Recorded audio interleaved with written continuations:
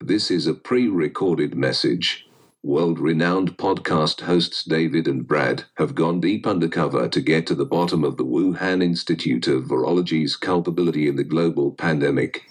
If you are hearing this, then they have not yet resurfaced.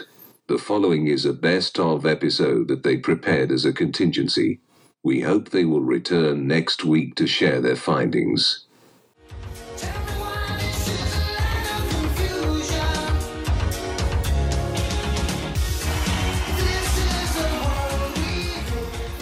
Well, there it is, Brad. Genesis, Phil Collins, Land of Confusion, great 1980s hit. Some would say number one hit. I'm not sure. I haven't Googled it, but we'll get to that, Brad. And I will say part of my confusion comes from a text I got from you earlier today where you told me that your new pronouns are few and other. I don't remember sending that text, but I'll go with that. Few and other. Yeah, and few and other are good. They're no one can criticize that.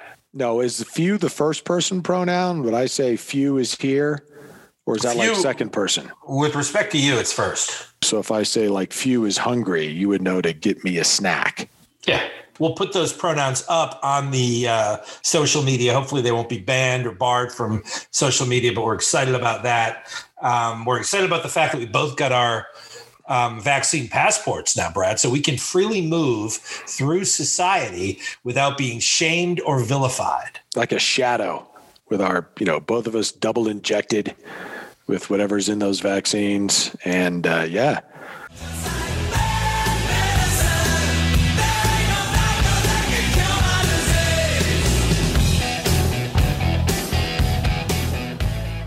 All right, there you have it. A high-powered and rocking single from Bon Jovi, 1988, from the album of the same year, New Jersey. Bad Medicine did go to number one on the Billboard charts, so good for John and his New Jersey compatriots. But that's our song for this week, David, because it's my understanding that you have now gotten your first vaccine. I have gotten my first vaccine. And so should we both be the subject of bad medicine, I guess we'll find out. And we've made sure that we got different vaccines just because of that whole lone survivor thing that we've got going on. Right, survivor, like the president and vice president. We can't be on the same aircraft. We can't take the same vaccine. You get the picture. Yeah. So again, I think once again, our president is flexing his muscles. He's sort of getting the feel for the office and finding things. It's a hard job, buddy. It's a hard job. Finding things in the White House. He knows where everything is, where all the levers of government are. And now his first international crisis, I would say, well done, Mr. President. Good job. Yeah, you almost did something about it. Well, maybe we could lob a few missiles into Syria. Now that I know is a Baltic state. I'm not sure you're familiar with where the Baltic states actually are. Again, okay, look, listen, this isn't a quiz, okay? I'm not one of your Navy buddies, okay? But I do think that if you lobbed some missiles into Syria, whether or not it's a Baltic state, that sends a message. Well, I guess depending on where they land, it sends a message. It would send a message in any case. You're right.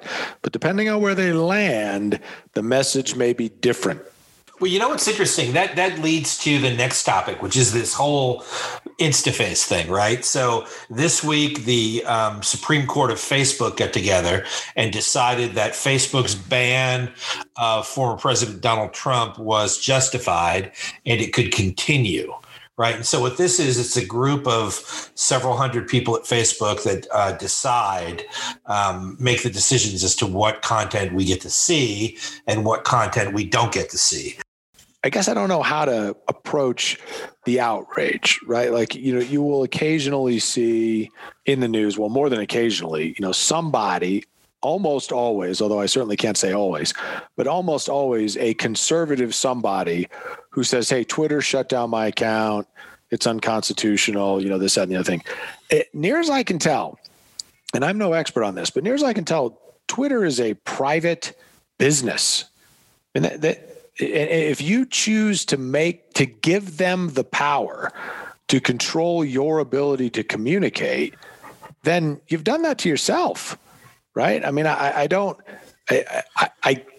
I don't understand this idea that somehow Twitter, it's unconstitutional for Twitter to shut down your account. I mean, the Constitution applies to acts by the government, right? And so it's not unconstitutional, I don't think. Again, I'm not a lawyer. You can correct me. You've been to law school. I don't think it's unconstitutional for Twitter to say, hey, you know what? We're a private business and we choose not to have you as a client. Yeah, I certainly agree with that, Brad, but I think the problem is that people don't realize all of the information they're giving up to belong to Facebook, to belong to the Instagram, yes, to belong to the Twitter, even Google, Gmail. I mean, you basically sign your life away. Maybe what we should do, and maybe what the Fed should do, is waive the IP rights of these tech companies and just give away their patent rights to anyone that wants to compete, which is the next big story, right? The Biden IP waivers for those companies that have developed the COVID vaccines, and basically allowing generic companies and pretty much any other company that wants to take a stab at manufacturing some of these very complicated vaccines, allowing them to do it without violating patent rights. Or potentially trade secrets.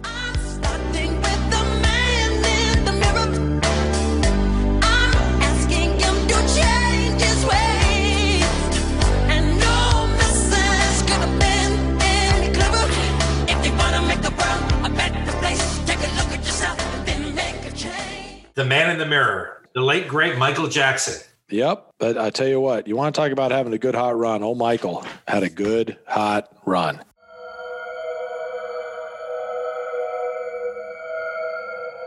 Okay. You hear that music in the background where we are now transitioning from outer space over Canada to deeper into the galaxy. The Venera Chronicles are upon us, Brad.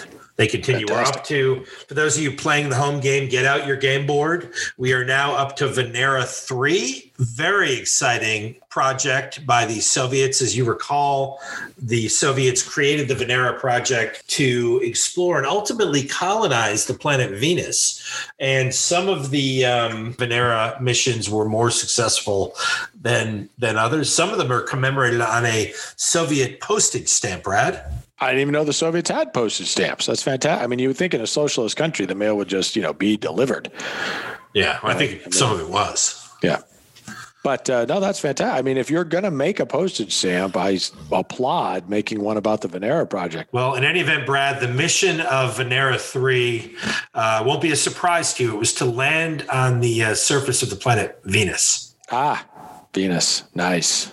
Yeah. So this... How'd that go? Well, let me tell you, the body of the spacecraft contained a radio communication system, scientific instruments, electrical power sources, and medallions bearing the coat of arms of the Soviet Union. Well, who wouldn't want that? The collector's items. Yeah, so the Venetians appreciated that. Yeah, you put that on eBay, and you're gonna make yourself a couple $100. Yeah, absolutely. So anyway, unfortunately though, this was there were a bunch of problems surrounding the Venera 3 project. It's Now listen. First, and this may be something akin to whistling past the graveyard, but the probe's initial trajectory missed Venus by about 65,000 kilometers. Missed it by that much. But that was discovered. Then a course correction maneuver was carried on December 26th, 1965, which, by the way, Brad, that's Boxing Day in Great Britain. Mm-hmm. And so, of course, they made the course correction, and that brought the probe on a collision course with the planet Venus. Collision being the key word there, I assume. Yeah, and as you can expect, contact with the probe was lost shortly thereafter. Shortly after it smashed into the surface of Venus. There's a conspiracy theory here where in 2000, a report came out based on Soviet documents that were released after the Cold War ended that said that actually the Soviets lost control of the and communication with Venera 3 months earlier than reported, and people surmise that it may never have smashed into the planet Venus. It just kept on cooking until it wound up in the sun.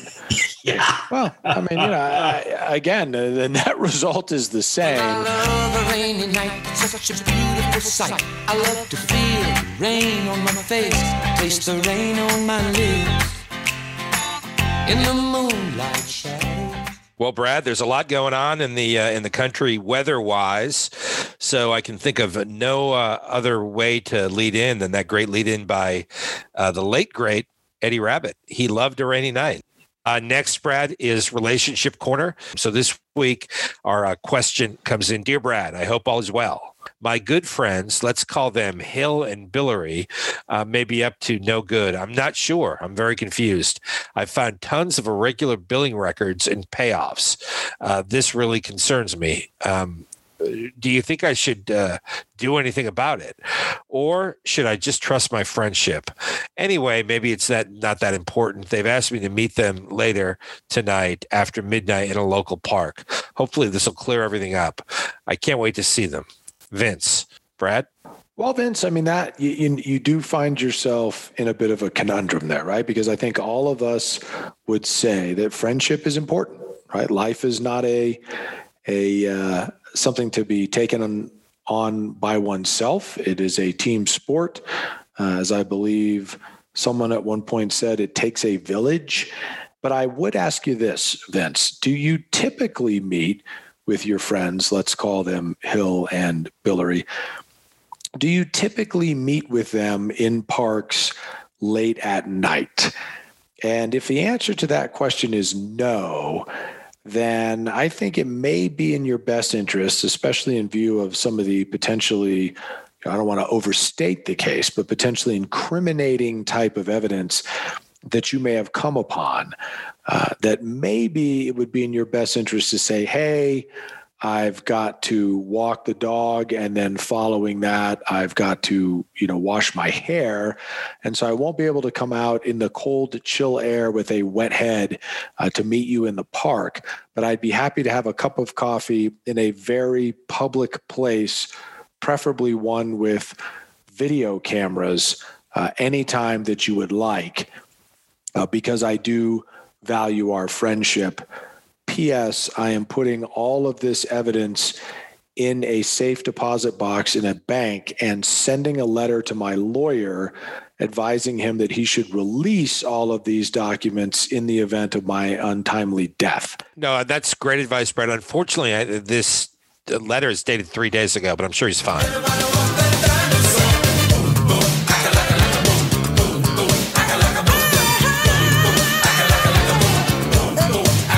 What do you think about that, Brad? Boom, boom, shaka-laka, laka, boom. Buddy, it's been years since I've heard that song, and so I'm glad you were able to go to the back of the rack, as they say, and dig it up. It's a good one. It's catchy, and now I'm afraid it's going to be stuck in my head for hours to come. But you know what? That's all right. Those are the risks you have to take. Next, Brad, the Supreme Court, Stephen Breyer asserting himself with the big Google Oracle suit. Apparently, you really can't own or create software anymore without the large tech companies being able to steal it. But at least Stephen Breyer, all 80 some odd years old, who's on top of this technology thing, is on the case. Well, that's the problem, right? You probably know this. I do not. I don't know how the Supreme Court picks who is going to author any given opinion or decision. I don't know if it's random. I don't know if somebody says, hey, I'll do it. And everybody just goes, hey, that's great. Yeah, it's on you. I don't know. Screw it. I'll take it. I'll take it. What the hell? Who cares? It's Google and Oracle. Anybody heard of those folks? I'll take it. Right. I mean, I don't know how that works. The way I understand it works is that if the Chief Justice is in the majority, he can write or he can assign it out.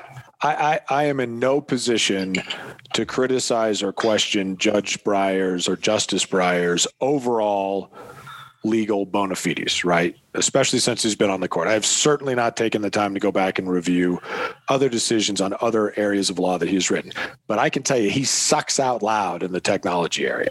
And you would think that the Supreme Court, the Chief Justice, would have recognized that long ago and said, hey, Steve, why don't you sit down for this one? We'll let someone who's less than 100 years old write this opinion. And then, you're certainly welcome to add your thoughts because obviously it's a collaborative effort.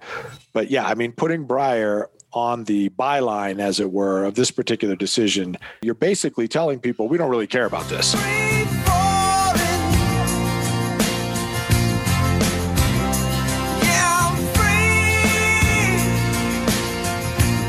Well, there you go, buddy. A Tom Petty classic from 1989, Free Fallin'. And I don't know that Tom necessarily wrote that song as an homage to Joe Biden trying to get on Air Force One. But if he didn't, he missed a bet because it certainly does fit the bill. It does. And I was going to say, I wonder what we could possibly talk about that would lead us into or what we could stumble upon to discuss, but that's exactly right. A perfect music video for that song by your president and mine, Joe Biden. So the final item we've got here was given to us by our good friend Robert Ignatius Burke, who actually reached out to me to let me know that there is a move afoot to ban foie gras in Rhode Island and in other states. And I guess they've done it in some places. Ban it. Right. So he asked that. Why the effort to do that? Well, he asked that we bring it up in the barred or banned segment. And we're going to talk about the fact that because foie is made from the duck livers. Right. OK. And because the ducks are force fed a fatty diet to fatten up their livers, a lot of people are saying that practice, along with the consumption of said foie gras, should be banned or barred, whichever is the more severe. And again, we've never really got to the bottom of that. But Bob asked that we address it and give our opinion on it. His opinion is that you should be able to eat as much foie as possible, which is really not that much, as long as you want it. But you shouldn't be force-fed the foie. I think I agree with all of that. I'm not sure I fully followed it. So why is the barring or banning or et cetera taking place? We're worried about the ducks? The ducks, yes. We're worried about the ducks. So the treatment of the ducks. The treatment of the ducks. Okay, well. So what I understand is that there are two facilities in the United States that make foie. And what they do is it's sort of, I guess, like a veal. They're making the veal or some of the Wagyu beef. These are ducks. So these aren't cows. Yes. Ducks. So it's a different animal. And that's one distinction you can draw. Yes, for sure. And then the idea is to fatten up the livers. And then you take the livers and you make these delicious foie treats. Yes. I don't know a lot about it. I have had foie gras. It is fine. It's not my favorite. I wouldn't go out of my way to get it.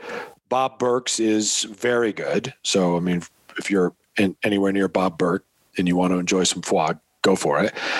But if it does wind up disappearing off the face of the earth, it will not be heartbreaking for me.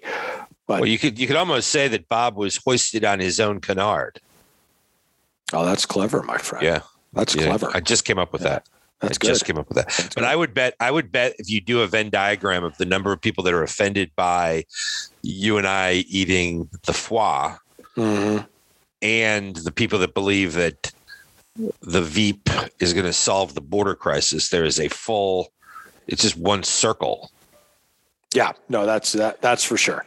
So there it is, neither barred nor banned. In fact, we're going to encourage you to go out and get some Hudson Valley foie and do it in a saucepan, maybe a little bit of balsamic reduction, maybe some chutney, I don't know, but have some this weekend. Yeah, go for it. Just don't eat too much because you'll get a tummy ache. This has been IP Frequently, once again clearing a forest of lies with the machete of truth. You're welcome.